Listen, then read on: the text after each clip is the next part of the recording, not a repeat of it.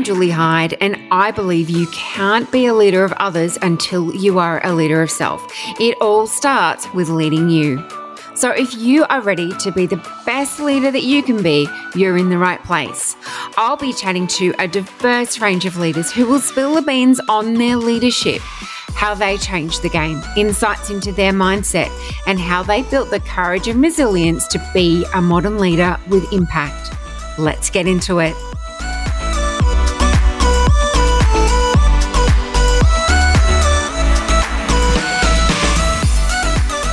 With me today is Shivani Gopal, and she is a passionate feminist, serial entrepreneur, and finance expert on a mission to create a more equal world.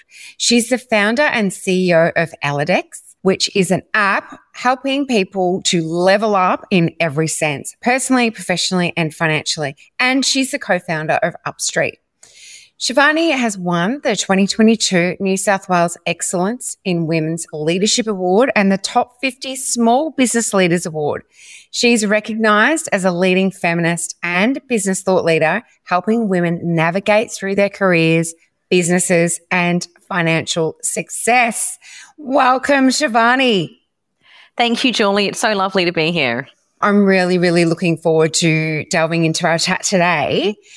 But I'd like to start with this question, which is, if you were the leader of the world for a day, what would be the one thing you would change and why? I just want to applaud you on such a deep question. I have done so many podcasts and I have never been asked this question before.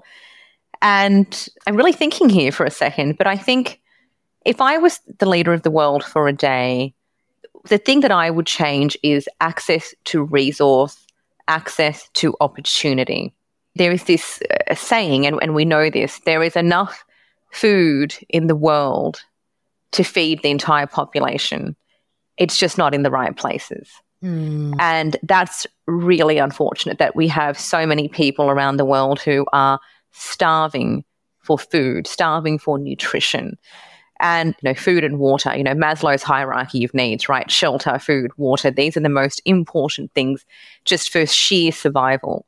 And so if I think about it, access and opportunity, the equality of access and opportunity, those are the things that I would change, because if you change that, then you change everything else as well. Access and opportunity to education, access and equal opportunity to, promotions, to the ability to, connect with another person, the ability to get access to capital. As a female founder, for example, there is a saying that is, the world is awash with VC capital right now. There's lots of money slushing around there, but is there equal opportunity and access to that capital? And there isn't. We know that women only get 3% of the world's VC funding. So there's a lot of good stuff that is out there in the world, but the inequity that is there, the injustice around the lack of opportunity and access is really where the problem lies. And so that is where I would hunker down and try to make an impact. You're so right. There's so much to go around and feed or support everyone, but it's not in the right places, and particularly where people most need it. And it's just, really shines a light on the inequality in the world. So I think if you focused on that, you'd have a lot of people voting for you.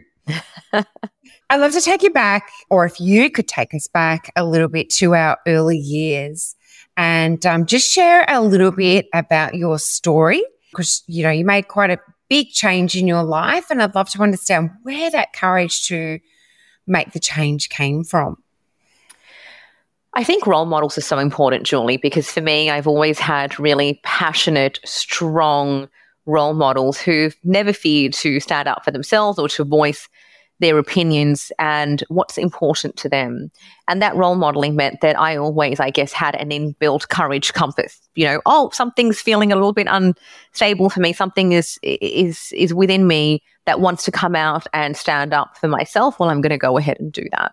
And I've always, I guess, had this, courage compass of actually standing up for areas where I thought that injustice was being played out, particularly when it came to the rights of women and girls. And so, of course, back then I didn't know the word feminism existed, but I was, a very young feminist. Society would often tell me, I say society in inverted commas, I come from closely in an Indian community where you get thrown around this term a lot, which is society. What's society going to say? What's people going to say? And, society would say to me that as a girl, I should not and could not behave a certain way.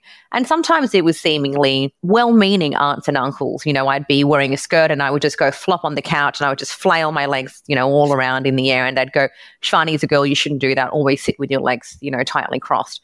And I'd always say, well, why don't you tell the boys to do that? If the boys don't have to do it, then the girls don't have to do it either.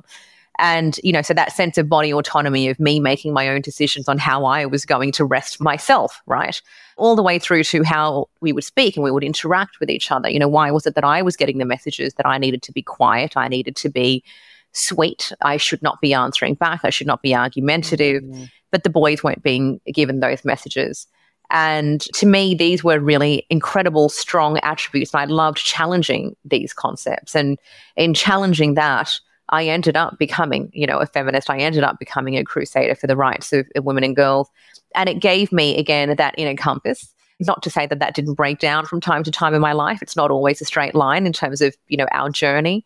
But certainly when I was then hit with some really challenging times in my life, Julie, I think you know that, I had an early marriage.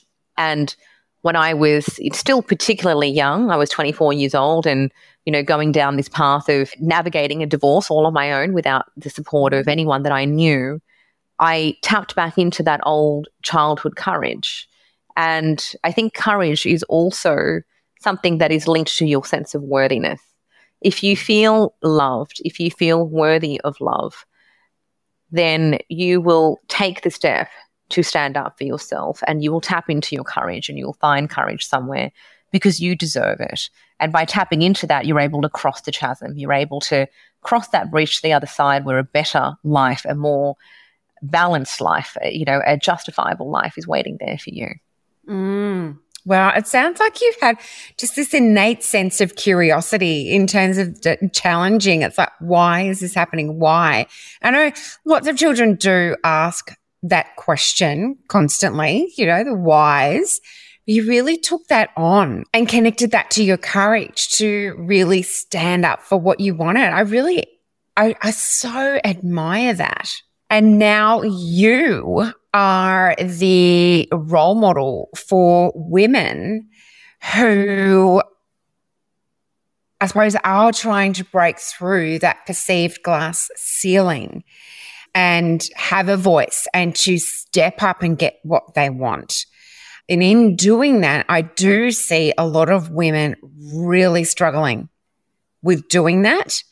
There's a fear behind upsetting people, doing the wrong thing, being perceived as, a bitch, or that need to be perfect, stop so many achieving what they want to achieve. Yeah, there's a lot of that out there and that's incredibly sad. And I think a lot of that does come down to our early childhood experiences and how we've been socialized, what we are rewarded for. And we are rewarded for being, the nice girls. And if that's the case and you're not standing up for yourself, you're not putting your hand up and asking for a promotion, it does mean that you miss out. And so often you do need to back yourself. Now, I'm being really careful when I say that because I also feel like we lay the blame on women in that case as to why we're not getting ahead. And that's actually not entirely the case. Women are also asking for pay rises in equal amounts to men, but we're actually not getting it as often. And when society keeps giving you a certain message, people often start complying with that message and go, well, what's the workaround? Okay, well, maybe I don't really want to take that job. You know what? Maybe it's too high pressure anyway. Maybe it's too much stress. And maybe I do want a little bit of work-life balance. And so what people end up doing is they end up synthesizing their own happiness and sort of adjusting and making do and resettling for something else and convincing themselves that that is what they really wanted because there is just so many invisible barriers. And we've done some research around this in Elidex and we found that, in corporate Australia, we as a nation have gotten diversity right because we focus solely on that, but we have not gotten inclusion right. We don't have women included in areas of power, influence and authority. That's where the problem lies. So it's not just on women where they're feeling a lack of confidence, and so therefore, they are the masters of their own destiny or demise of their careers if their careers aren't working out. It's also the system, and as a system, we need to make sure that we have enough places for women. And there are a couple of ways in which we can do this. Recently, for example, I was an official delegate at the G20 Startup Summit in India. India has the current presidency. And this is a good example of, how can you create more seats at the table for women? And how can we move and shake and agitate for this to happen? And so I was given this position, and I then reached out to the president over there and said, look, there are other incredible women in my ecosystem who can really contribute in these areas. And so I'd like to nominate them, and I'd like to put them forward to also be official delegates. And lo and behold, we made it happen. Advocating for them didn't take away from my place in the delegation, but it did mean that I was able to create more places for women. And I think that is so incredibly important. But if I was to reflect on, some of the things that you were saying, Julie, on, how women can actually, break through this perceived glass ceiling, I think it is just so important that you have a network around you that can support you and pull you up and do, a little bit of what I did. And that network may mentor you. And if they mentor you, then as a result, you're going to have someone who is giving you their experiences and also backing you and believing in you. And by hearing those messages enough, you are training yourself, you are priming your mind for success. Those mentors end up turning into powerful sponsors as well.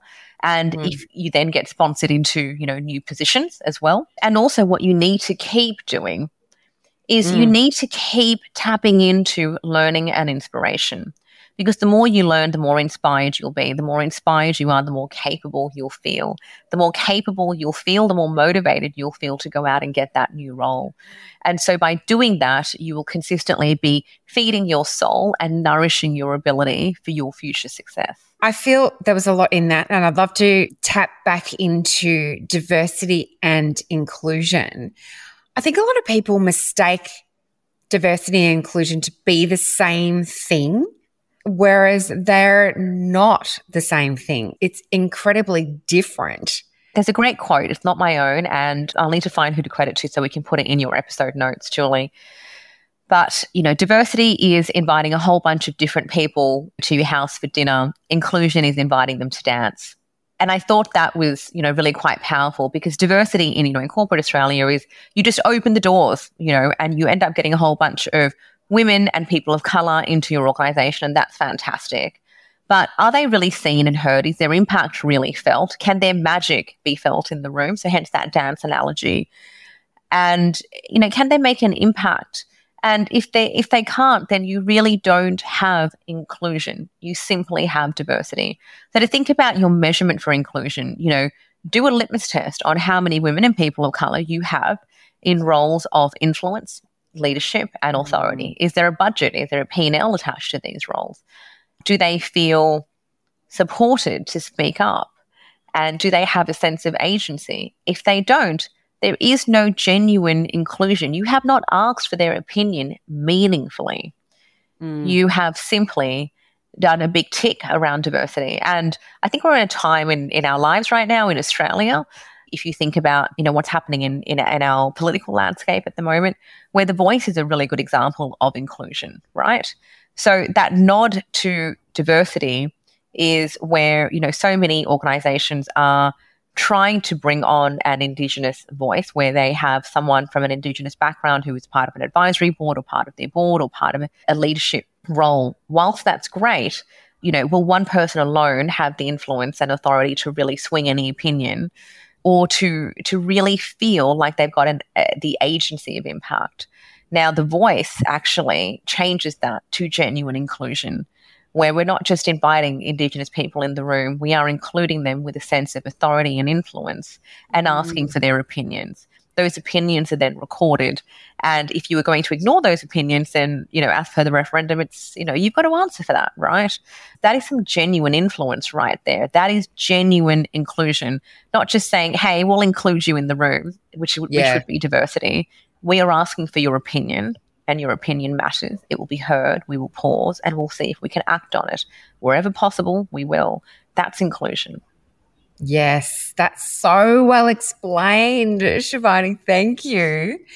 And I worked in corporate for 21 years in a very male-dominated industry, as I know you did as well. What are some of like the key things that you think needs to happen? Because that, what you've explained is sort of like the how we would do this. But what are like some of the systemic things that would have to change in an organisation to actually make that happen?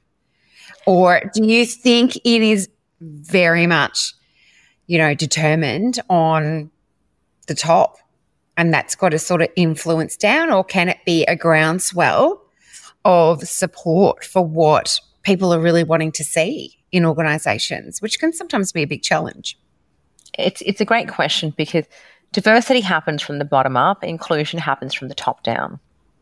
Okay. You cannot create a space for inclusion without the people who are already in a position of power, authority, or influence to structurally remove glass ceilings, structurally remove perceived barriers that are stopping people from really having their voice heard and their impact felt.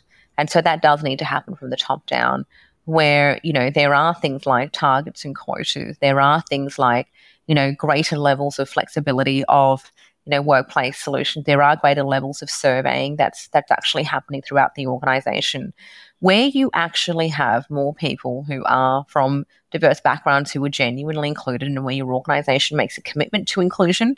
People will feel a lot more safer when it comes to their workplace psychological safety, their ability to take risks, their ability to innovate, to be creative, and their overall workplace morale. But those things can't happen from a groundswell. Inclusion needs to happen where, for example, you've got a vulnerable person and then you've got another person, who's in a state of comfort, and they come round and they embrace you in a really warm hug. That is inclusion. You're standing on the outside, let me bring you in. It's not me knocking on the sidelines going, can I please come in and can I be included? Because when I do that, when you do that, you also feel like you've got to prove your place, right? And there's a massive drop of workplace psychological safety there, because you've got to constantly be proving your worth. Not that you should, but that's what ends up happening from a psychological perspective. But when people of power bring you in, they open the doors and say, hey, Julie, I see you, I want you, I appreciate you. I see everything that you bring to the table, and so here's your moment, and I want you to share that with the organisation or with the world. That's when you feel included, and that inclusion creates a level of empowerment which enables you to make your impact. Yes. Yeah, once again, so well explained. If there's something I've learned from my cancer diagnosis, it's that life is short and we all have a choice about how we live and lead. When life throws you lemons, you crack open the G&T.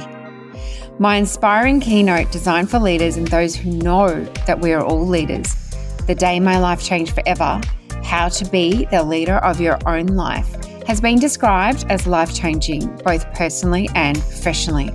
And I'm now delivering this presentation to corporations, associations, and teams across Australia. If this is something that interests you, you can find out more via my website, juliehyde.com.au. So if we want that to happen in the workplace, what is something that every individual can do to influence the change? Because when you speak to people, they do want this to change, particularly, of course, women, because they want to be heard more, they want to be seen more. And as you said, they need to have the role models in these influential places that they can aspire to be like. So, someone like you who's, sort of paved the way, but have created the space for other women to think, wow, Shivani's done that, I can do that too.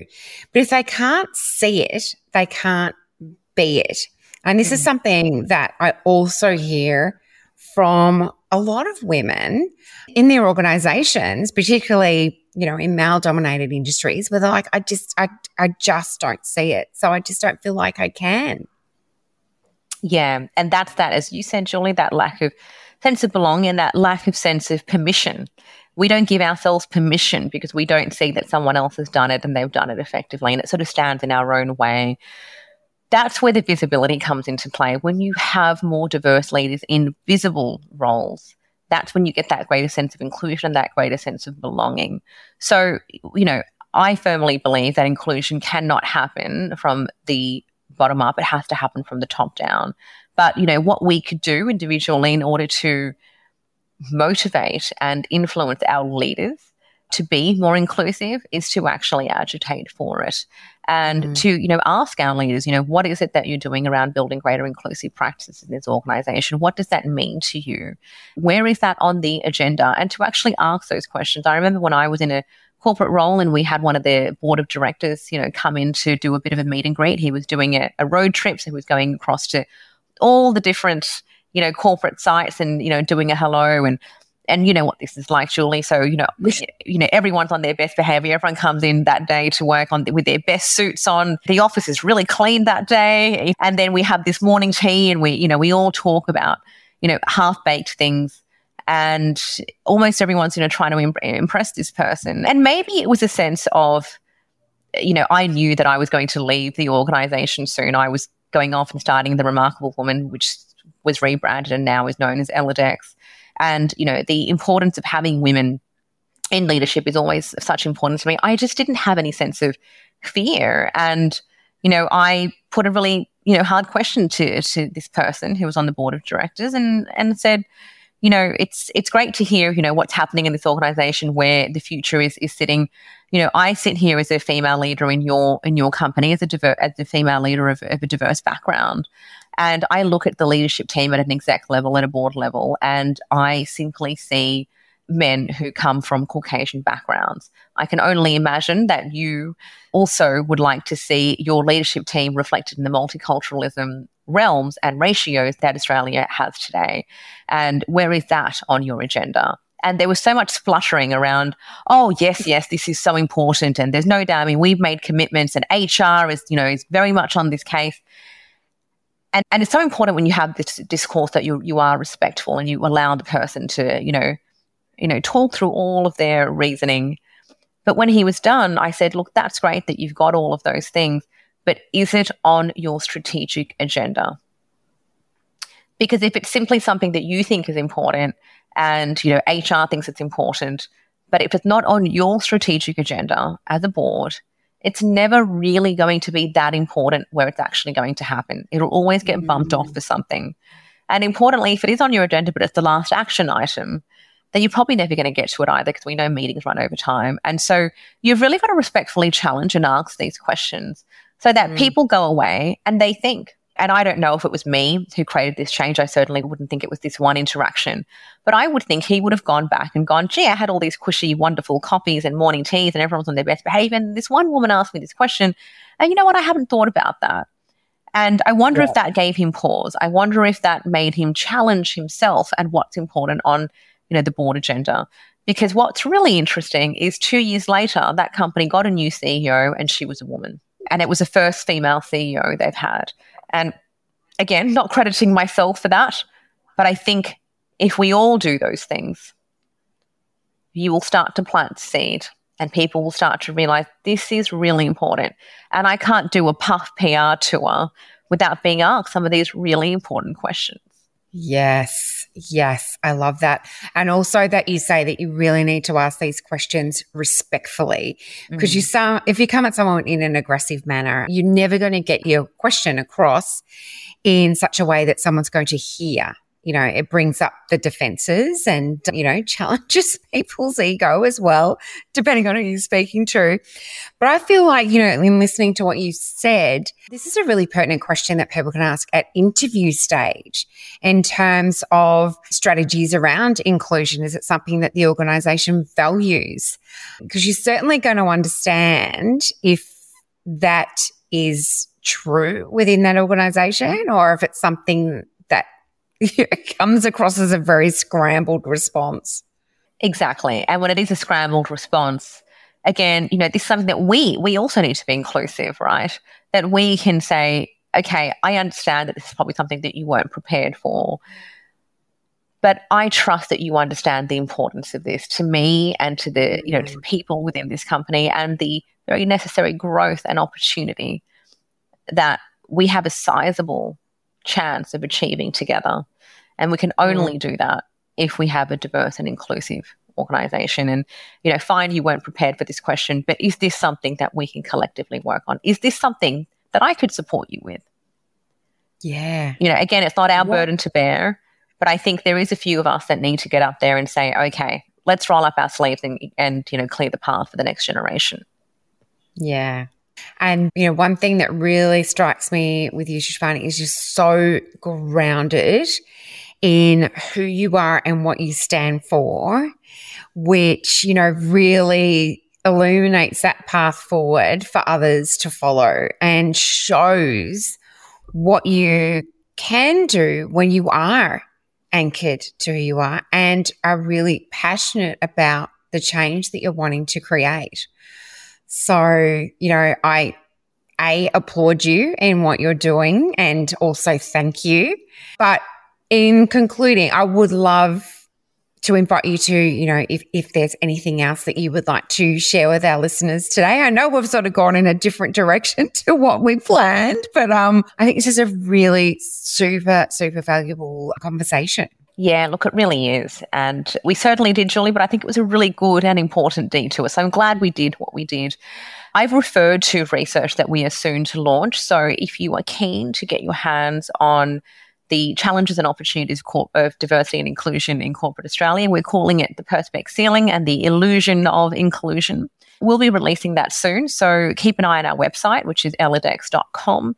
Certainly the organisation that I run is Elidex, and Julie, as you have introduced, is all about helping people succeed in their lives, their careers, and also their financial growth.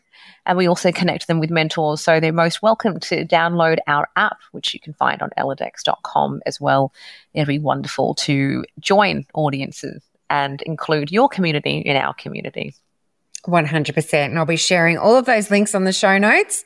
It's just been such a pleasure to have you on the show today, Shivani. You are a glowing example of leading you, and thank you for your time, and also thank you for all of your powerful insights.